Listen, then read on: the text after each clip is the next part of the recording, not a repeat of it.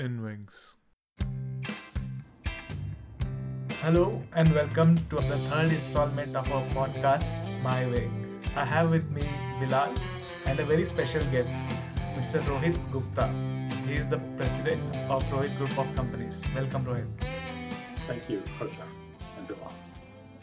The first time I talked to Rohit, he came across as a person who is very pragmatic and objective. Every day we meet a dozen or more people, right? But how many times do we ask, how can I add value to you? That was our conversation when we first talked. Uh, what was the thinking behind approaching to people that way? What do you think when talking to a new person? Yeah, so the reason that's a key driver for me is when I used to be in classes, there's a lot of problems that people used to talk about, and I used to be often left confused as to what they wanted or what they were looking for in the conversation. And I was always running from one class to the next class, or I was running from one item to the next item because my schedule was always confusing and disorganized, which is a natural state for me. And I started getting to the point of just trying to say, hey, what do you want from me? Right? But then at the same time, I started noticing the same issue from their side when they interacted with me. What was the purpose of my conversation with them? Why did I want to introduce? They were always looking for something, and I thought about it over the years, and it became something where relationships are built on the utility of each other. It's not just I like you, but the likeness may come out of I make you laugh, or you make me laugh, or you're a shoulder to cry on, or I'm a shoulder to cry on, or it may be that I need information from you, and and so it became important for me when somebody was helping me, or I was finding a significant amount of value out of that relationship. I wanted to reciprocate and create a balance in the relationship to make sure I was also adding value to them, so that the relationship could be sustainable over a long period of time. And if I couldn't create value for them, I knew that it was going to be a short-lived relationship from their perspective. So it always became a way for me to mine and understand their situation clearly, how I can help them. Usually, when people talk, especially if it's business related or we are in a class, because you know how students are, we are there because we have to be there. We reach the final year, or when we are at the deadline, and we have to think about it really. So that's commendable that you are someone who knew, who, as you said, didn't know earlier, but then you worked on it, and now you know how to build relationships. So that's really important, and adding value is what everybody looks forward to. No, but Bilal, the interesting thing about it is, um, there's been a lot of times I've been in conversations with people. What I thought I was going to add value to them, they don't really care about, right? And what they wanted, what they were looking for, was very different than what I was offering them in an initial stage in the conversation. And so it's not even just a business component, but it's also in family, right? And so my wife and I will sometimes have conflict, and we have to step back and say, okay, what are you expecting out of this relationship? What is the value I need to add to you to make your life better?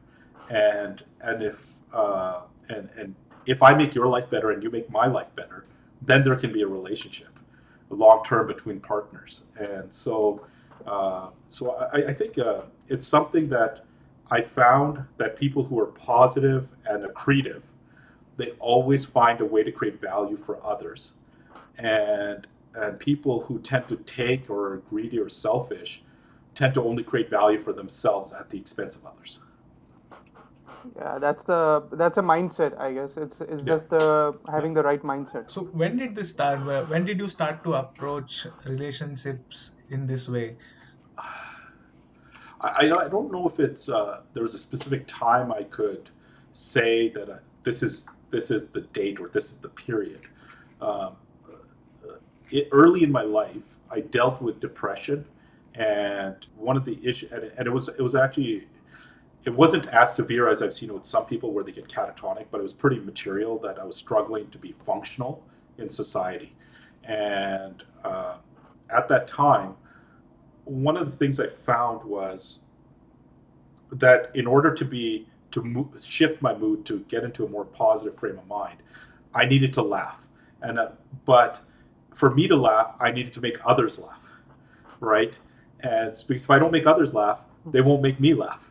And so it's just this iterative cycle. And so I would say a lot of my transformation took place in understanding where I am today was through that period of depression. But I'm not sure specifically the value component was specific to any one thing. I just started asking one day, and I found it to be a reinforced cycle where it gave me a lot of positive benefit over time, if that makes sense.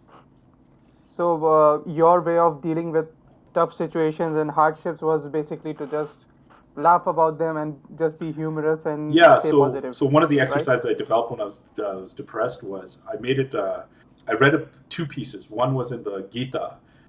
Krishna said to Arjuna, "The worst form of action is inaction," right? And and then the second component was I learned about winners. And one thing that winners do is they don't have massive goals. Even if they, so what they were talking about is an experiment where people will throw horse rings 6 meters away from the peg. And what they found with winners is they would go up to the peg, practice throwing it, and if they got it, they would take a step back, a meter step back, and then they'd throw it again. And if they missed it, they would take a step forward. And so they practiced themselves how to winning it. People who tended to lose just went up to the 6 meter line and kept throwing from the 6 meter line, right? And so I took those two concepts, and as I was talking to a psychiatrist, he said just pick an action and do it every day incrementally. So I took the action of trying to make one person laugh every day, and so I took that incremental approach, and it just became a natural part of my day-to-day functionality that everything was a joke, and every piece was a joke, and then eventually people started labeling me as goofy or as a guy or too serious sometimes in other situations. So it's just an incremental approach. I don't know if that makes sense. That does, right? So I went to a church one day and they were talking about transformation versus motivation. Yeah. When you wake up, you see a motivational video and you are motivated for that day. But when you have this transformation, you keep on changing every day, and that keeps on adding and you achieve greater things, right? So it's always about transformation, which takes you to a greater height, not just motivation, I guess. Yeah, yeah, yeah. Motivation, I can tell you, wanes. It ebbs and flows like the tides. If you have to make structural changes to your behaviors, and structural changes are extremely tough. You have to make just small, really incremental changes, and they eventually, hopefully, accumulate over time. I think we are getting a bit ahead of ourselves. We haven't talked much about your journey. So, how has that been? Can you give us an overview about how it was growing up here in Canada and how it has been so far? Yeah, so I have a little bit of an interesting background. My parents are from my father's from Chambalghati and my mother's from Jhansi, and so two very distinctly different. She's from a wealthy family and he's from a very poor family, and so we lived in a juxtapose on a constant basis, I guess. So I was born in Edmonton, but at the age of 3, we moved to Libya, and we lived in Libya for about 8 years, 7.5 to 8 years, and so I essentially grew up in a communist country, in an expat village, and growing up half in Canada, growing half on India at the exact same time. So we would oscillate back and forth, and then we moved back to Edmonton, 1990 or 89 when the Oilers last won their cup, and literally we moved in March, and then in April or May they won the cup. And then when we moved back to Edmonton, we didn't live in southeast Edmonton or north central Edmonton. We ended up moving to Riverbend area, and then we moved to the west end, where the neighborhood had very few immigrant families. It was all Canadian-born families around us, and on an acreage, which is further removed. So if you look at it from a Genesis perspective, I'm kind of like an immigrant, but I'm born in Canada. but uh, half in India. So when I went into university and got into university, a lot of my friends from Libya, we were all Indians, from descendants of Indian families. And what was interesting was all of us got in trouble in school, all of us, because we came out of the British school system, and coming out of the British school system, essentially, we struggled with academics here in Canada because culturally we were set back in the 80s, and but we were in the 90s in Canada, and a lot of us had adaptation issues, and we were getting into all sorts of trouble with school, but we were still doing all well in school. And when I look forward today, we're all, from a corporate perspective, we've all done well by ourselves, spread out across the US and Canada and so forth. But what it allowed me to do, and it was an experience was that when I was in university, I could hang out with all the Indian student associations, all the people that would come from India, because I spoke Hindi fluently, read, wrote, did the whole thing. But then I also grew up in Canada, so I could meet with all the Indo-Canadians that were born here, second generations, and interact with them. So I was one of those few cats that could move back and forth really fluidly and understand the cultural separations, which gave me a unique perspective of being able to take a lot of risk. From your perspective, maybe a lot of risk, but from my perspective, it wasn't, because I was arbitraged away because of language, culture, and understanding of different situations. And I took that approach into my business career when I joined my family business. And so I'm a silver spoon kid at the end of the day. What happened when I joined our industry, it was dominated by very similar individuals, people that are all come out of construction, out of the trades, or come out of the sales environment. And my father was an engineer that drank Chivas Regal instead of a single malt scotch, never had gone camping, never gone snowmobiling. Mm-hmm. And all these guys would drink single malt scotches, or they would drink beer, and they went camping and so forth. So it was really tough for us to build relationships on common ground issues. But because I had this hybrid strategy or hybrid ability, I was able to build a company that was really diverse relative to our competitive set, full of engineers that were coming out of India, Pakistan, Dubai, or even Saudi Arabia area, or Middle East, I guess, coming out of the Czech Republic, made out of architects out of Russia or Georgia. And so we were able to, because I grew up on an international platform, I was able to create an international company, essentially, in a very hyper-local market that for some people who have never left Canada, or for people who have never left the prairie provinces, and was a very homogenous population base in our industry. I created a heterogeneous population base.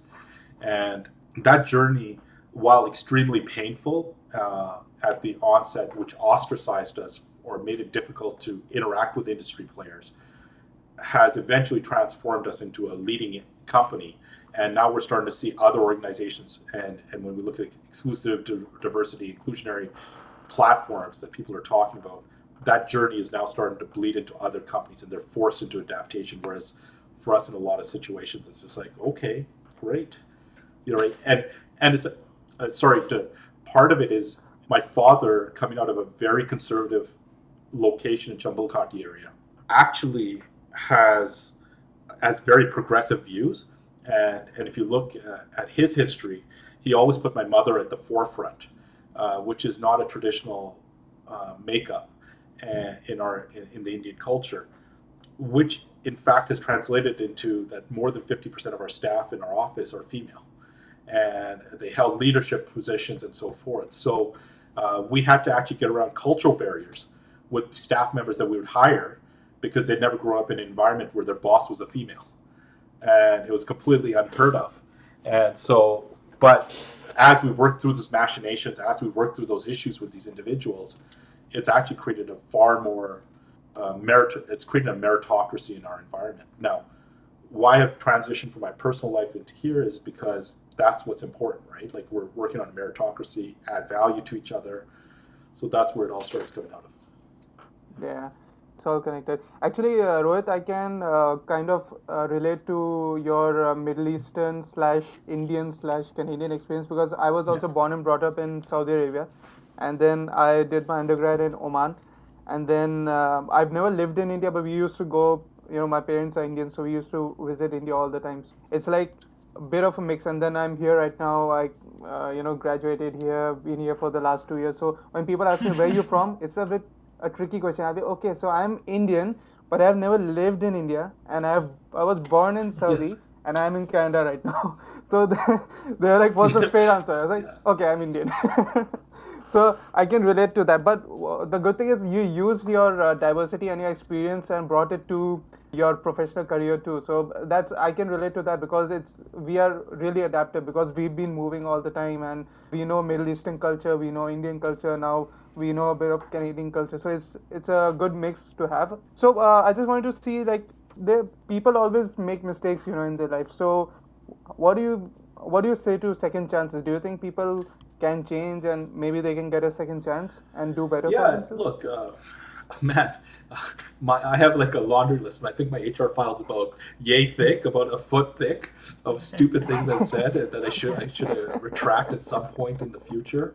And as the ladies at work say, sometimes I need earmuffs to cover my, or they need earmuffs to cover, right? So you're the right person. Yeah, so second chances are like I'll be honest with you. Like in my early part of my university years, I took a lot of drugs and did a lot of stupid things, and I caused myself a lot of problems that weren't necessary. And if it was a single chance life, I wouldn't be where I am right now. And my parents needed to have a lot of patience with me to get on the straight and narrow. And even today, I'm still not straight and narrow. I'm still an anarchist at heart. And but second chances are a mixture of two things. One, people need to give you the opportunity to succeed, but also as an individual, you need to give them a reason to give you a second chance, right? And so it's a chicken and egg situation. And I think people get too hung up on people aren't giving me a chance. My view on life is very much is if I'm in a room full of people and they don't want to give me a chance, okay, I'll go to the next room, right? And if these guys won't give it to me, I'll get it somewhere else. And so that way, I'm I'm a survivor. That being said, uh, it behooves us as individuals to actually give others opportunities and second chances.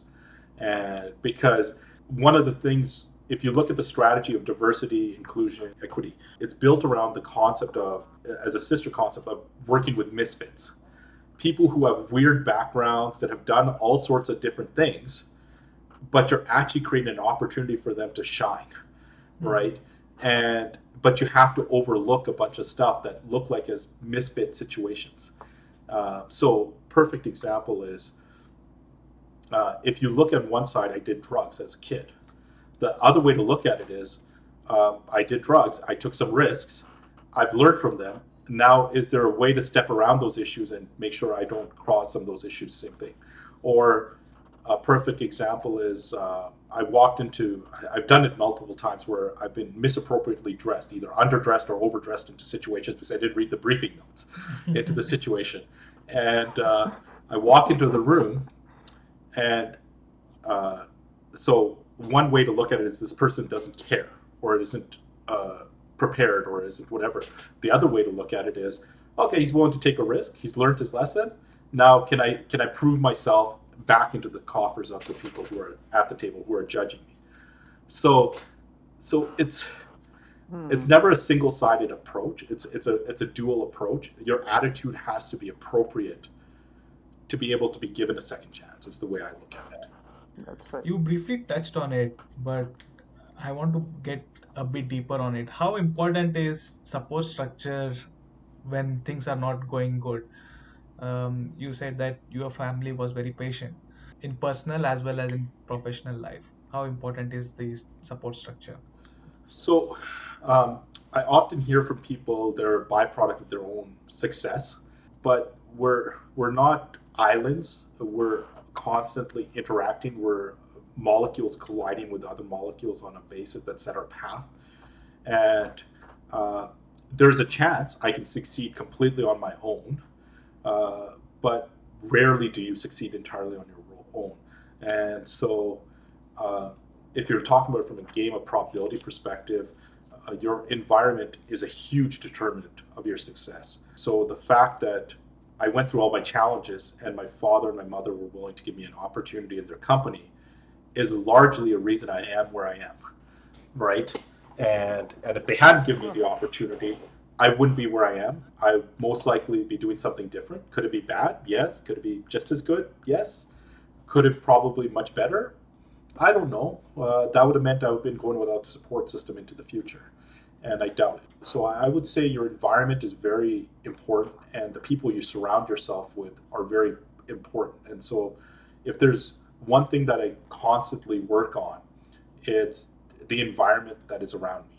Either I'm constantly upgrading it, or it's upgrading me. And so I try to make sure I add or have people around me that add value to me constantly, and that I'm adding value to. And so it comes back to that value creation, a creative component for me. So I would say once a month, I step back at least and I re-look at my environment of people that are around me, the business environment I'm in, my personal environment, and I'm evaluating, is it a good environment to be in? And if it isn't, I'm trying to work on it to make it a positive environment.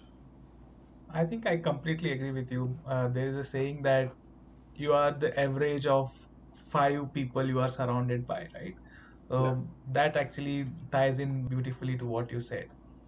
And even the fact that everybody needs a start and a push just to get their wheels rolling. So But if you think about it, Bilal, one of the things I just said was I'm still evaluating. So even after the flywheel has started going on my life, I still need to keep making sure that the flywheel keeps accelerating, right?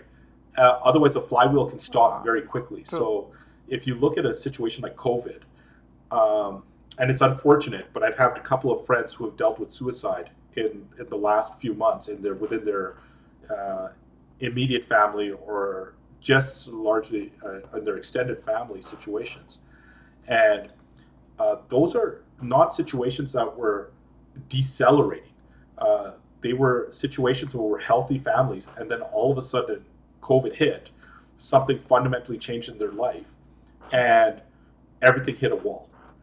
And they didn't happen to have the support structures they thought they did around them to stop or prevent the situation. So even for an individual that everything seemingly is going well, you can hit a wall very fast. And so when you look at people that are on the street today in our cities, most people don't slowly hit that wall. It may be just a massive push that comes really quickly. They could be people who are doing their PhD. So I'll give you a perfect example. I have a cousin who's a rocket scientist, literally a rocket scientist, but dealt with bipolar disorder, deals with it on a regular basis. And we don't know at any given moment, he could be on a street, but he could also be a senior executive at a corporation. And so even the most successful people have a dark side to them that can stop. So I would say your environment isn't just a start on the initial stages, it's a constant effort that we have to put on it as we age.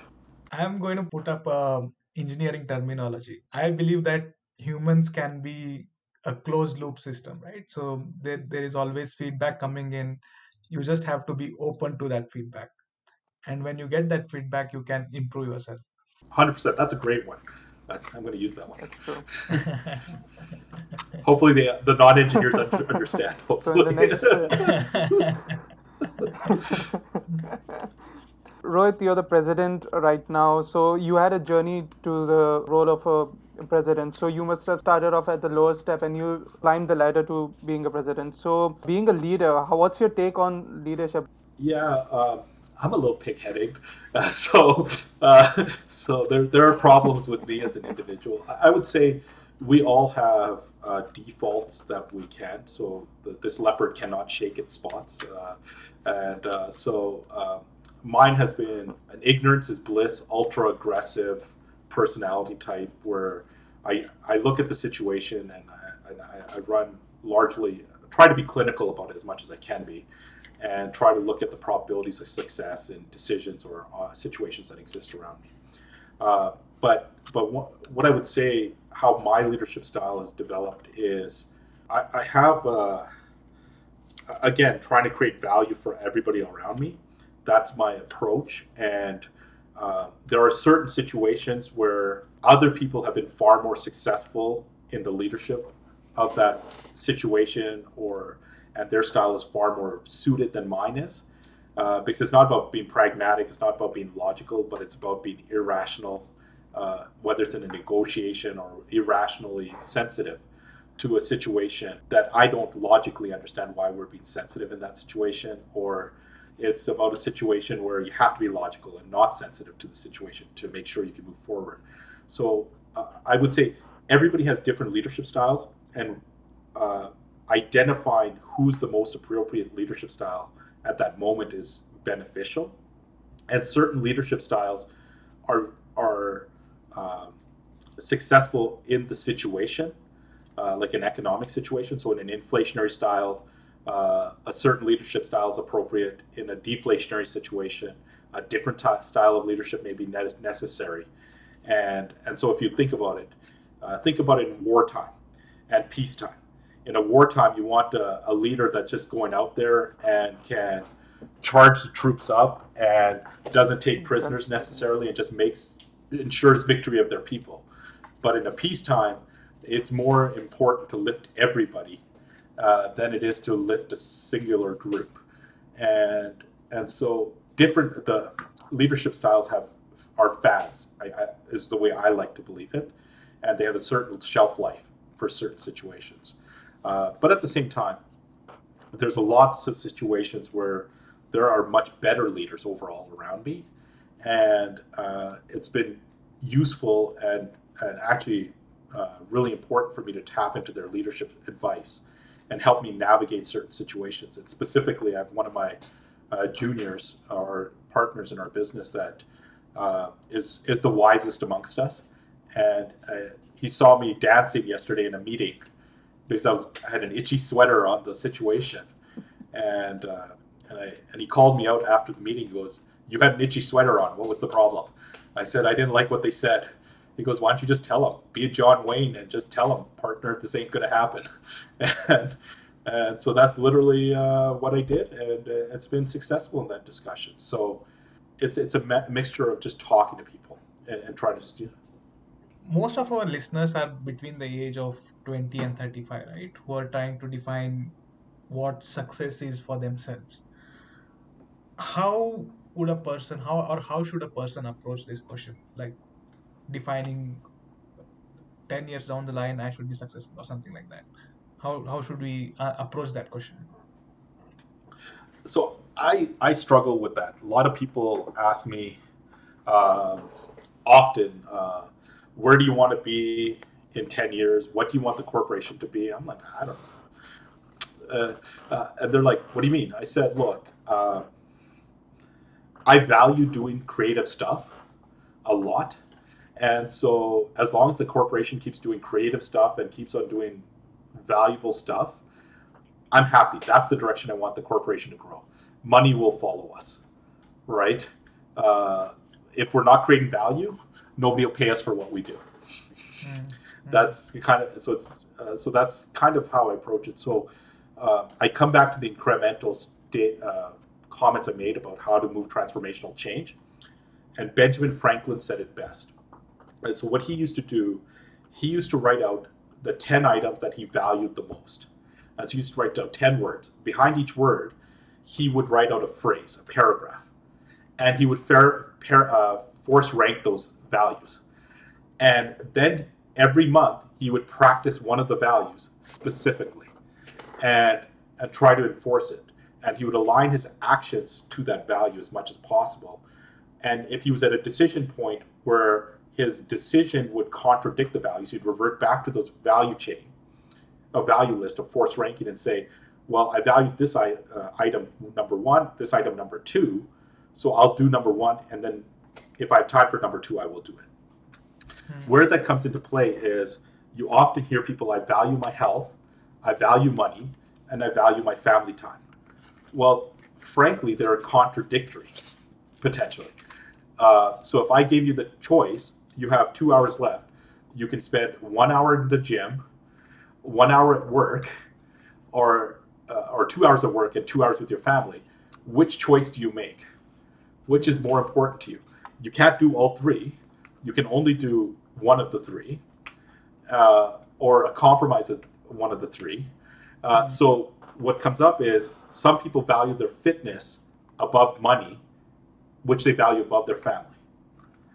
Well, so go to the gym first, then go to your work, and if you have time left over, go to the family, right? And so that forced ranking is missing. And what happens is over time that changes. As you age or situations around you change, your values modify systematically. So for me, as long as you practice what you value, right, you will automatically start aligning your success to that. Now, you still need to have goals, but now your goals don't have to be 10 years into the future.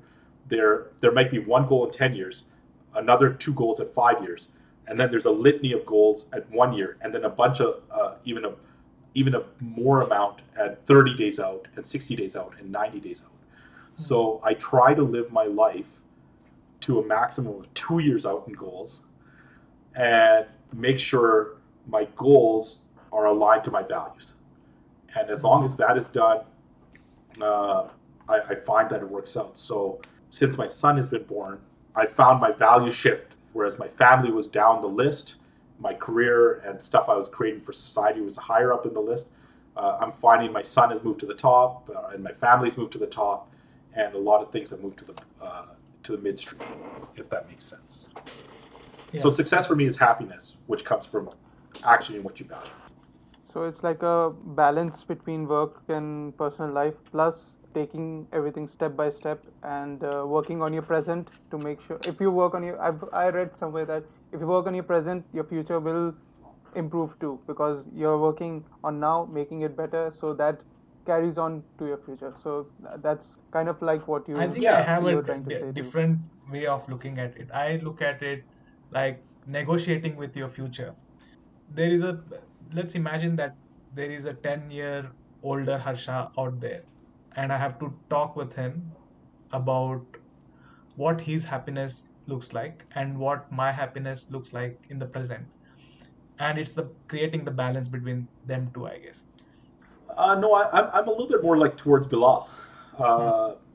in this situation, right? Like, so how many times have you heard people say that I want to be a billionaire or a millionaire, but you see them at the bar all the time, right? You're not going to be a millionaire at the bar unless you're marrying somebody rich, okay? That's the only other way you're going to do it there.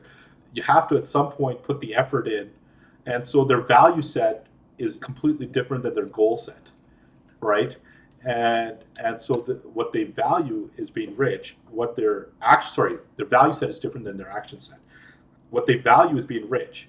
Their actions are showing that they're moving away from their goals, right? And so you really have to sit them down and say, okay, but if you have a choice between being a millionaire or being drinking with your friends, which do you value more? Well, I drink with my friends. Then okay, then you will make decisions to not be rich. Make rich lower down the set. So don't worry about it if you're not rich, Yeah. right? And so it's that reconciliation with your own brain. Right.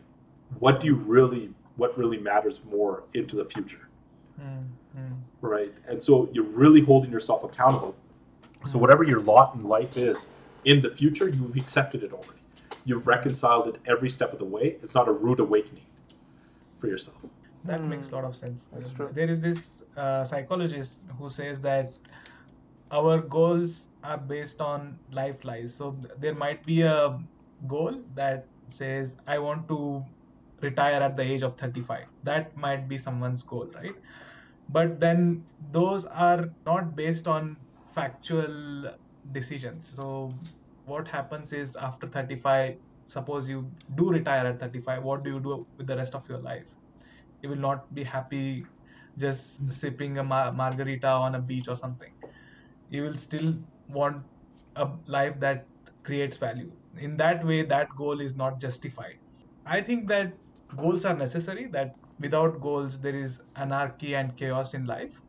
But at the same time, we should again be open to feedback, saying that we have this goal, but we are not acting in a way that we can achieve goal or something like that.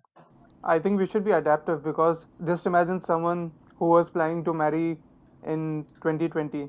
He was like, okay, in June I'll be married and everything will be great, this thing, and then COVID hits and they're Yeah. like, so now what? Now their whole plan is in jeopardy and they'll be, I feel it's like it's more better to be adaptive to the situation. Okay, COVID happened. Okay, fine. Now what can I do best in this situation? So I think that's my approach, and Yeah. yeah, I mean Well, that's how I am.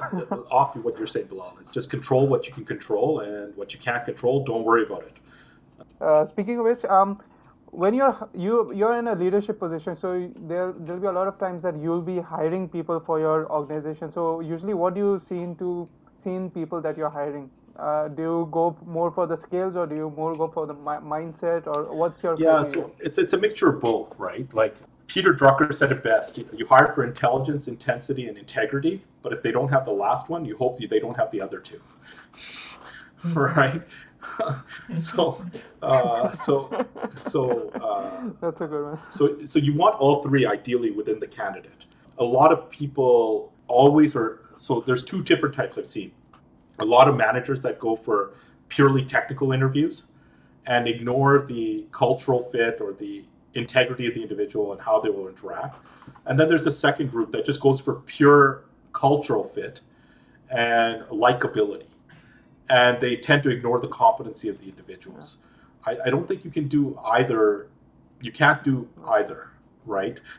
If the technical fit isn't there, the person will inherently fail or will cause mediocrity within the organization. But there's lots of really good technical people I've run into that are horrible cultural fits or don't have the integrity of what they're saying, and they become rogue agents within the company. So it's a matter of actually getting to the technical discussion. Now, how do you create a technical discussion? If I ask you stuff that you've studied, and this is exactly the problem I used to have in university, where people would be like, "What's on the exam?" Right? So they'd ask the prof, "What's going to be on the exam?" Who cares? Who cares? You either know the subject matter or you don't, right? If you don't know the subject matter, you deserve to fail. And if you know the subject matter, you'll pass the exam, because the exam is going to be on something within what you studied within the course. And if the professor asks you something outside of the course, who cares? Again, because he asked you an unfair question about the situation.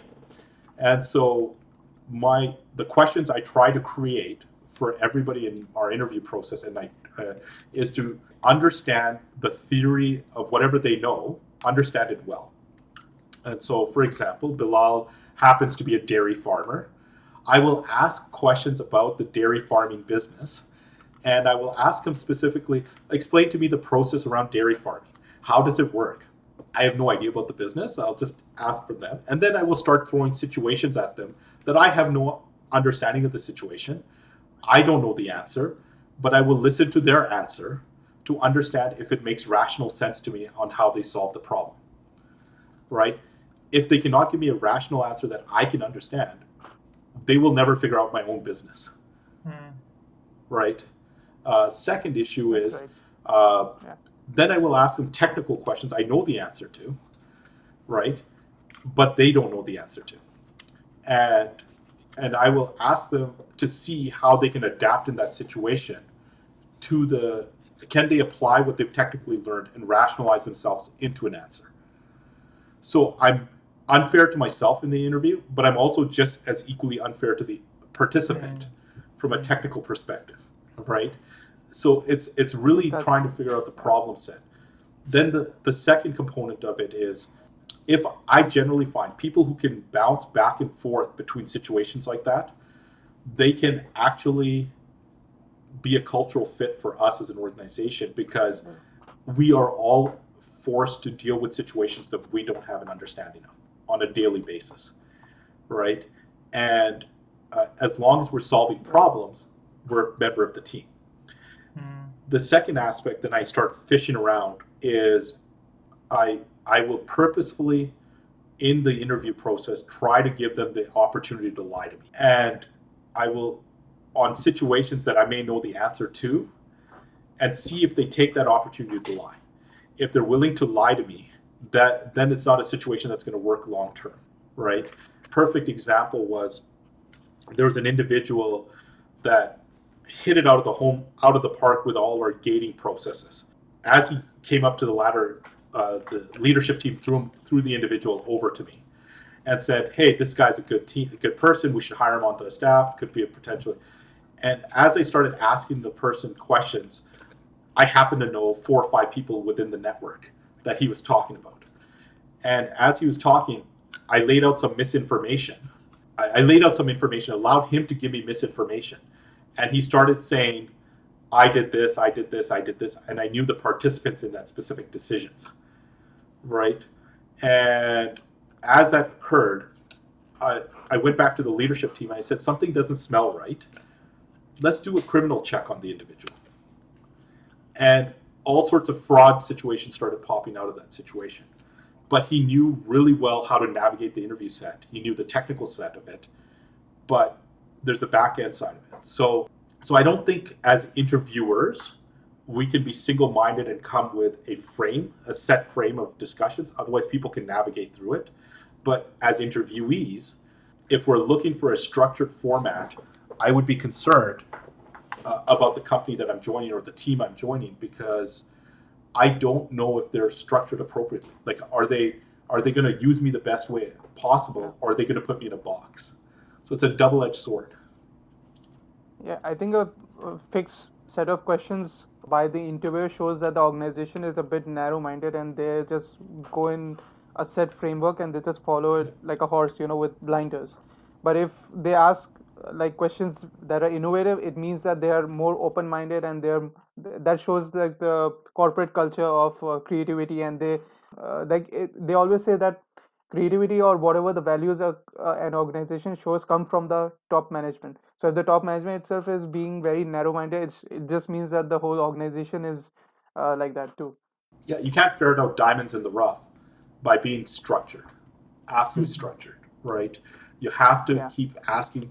So the questions seem irrational, imbalanced, but it's really to try to dive deeper into the individual and extract as much as you can about the That's right. discussion, if that makes sense. So, how's Right. your experience been on the interview side? Like, have you guys found people are trying to dive in, or do you find them to be superfluous in their dialogue about you, with you?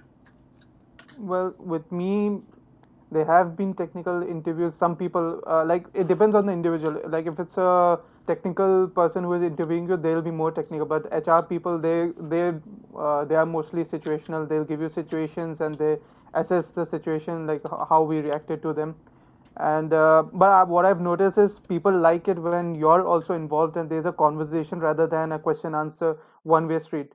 So I've noticed that like if I have something to ask them that adds value, and that just shows that I'm also involved, and people really like that. So I always prepare beforehand, like who is gonna interview me, what's their background, and do I have anything important to ask them related to that. So that's what I feel like. People like it if it's a two-way conversation and not like just bombarding one person with questions. I don't know about Harsha, but Harsha, could you I also think I share have some of similar your experiences? experiences, but I have also had experiences where I asked the interviewer, what do you expect me to achieve in the next year, in the first year or something? And I didn't get a straight answer. During that time, I thought that they didn't have a vision for that role, maybe. So I have had those situations as well. But other than that, I Hmm. have had situations where they are very clear as to what they expect you to do and stuff like that, right? So I'm a kind of a person where if that vision of 1 year is there, then I will thrive in that environment, I guess. Yeah. But let me ask you differently. What's your goal in a year, right? What's your vision for yourself in a year, and are you absolute in nature about that, right? With specifically to your career. So at the end of the day, everyone has to have a goal, right? At least in the short term. Tomorrow, if I'm going to work, what do I have to achieve in the next month or next 2 months? What is if I am working on process improvement, I need to say that I have improved the process by 10% or something like that. That tangible outcome is very important for me, I guess. Yeah. But so here's the challenge I Mm. have with interviewees, right? They ask me, what do you want me to achieve in a year, or what's your goal for me? I'm like, I don't know. What are you going to perform? How good are you at the job? I haven't seen Mm. you at the job. So if I tell you I want a 20% process improvement or something, that's my goal, but that you may not have the Mm. capacity to improve it. What's more pragmatic Yeah. from a discussion point is, let's talk Mm. about the here and now. So the question should be around what product lines are making money, what product lines aren't making money, what's your problems that you're having. Have you looked at this? Like, what I find where interviews have done really well with me, interviewees, is they actually start diving into a problem Mm. set that I'm dealing Mm. with today, and they start navigating Mm. that situation. And so the guys who are able to do that really well, Yeah. they win. Guys who tend to ask me, what's the culture like here? I'm like, I don't know. You have to go talk to everybody, do an assessment. I can tell you what I want, but there'll be a disconnect Mm. with what I see and what is actually the culture, because it's you will have a different perception based on Mm. your attitude, I agree right? with that.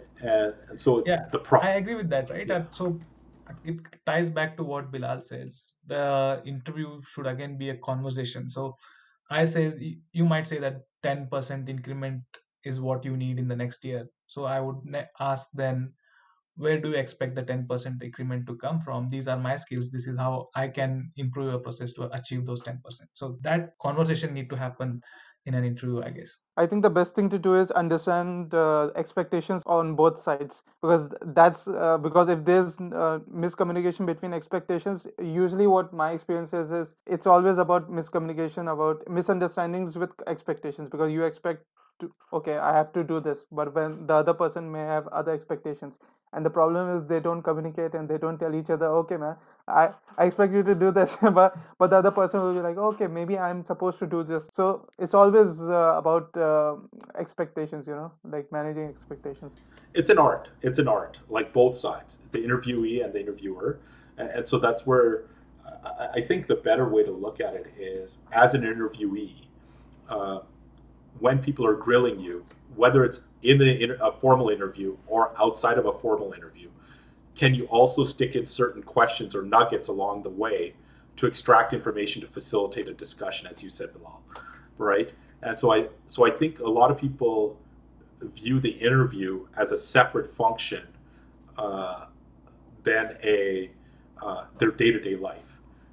And I think you have to actually integrate the two components together and make it just a way of life. So even for in preparation for this podcast, one of the comments I would have made earlier to you guys is, I would have liked to take some notes, think about it. What questions can I ask you? And as we've been going through this conversation, I've been trying to figure out, how do I get into a conversation instead of just a pure interview between the two of us, or three of us, sorry.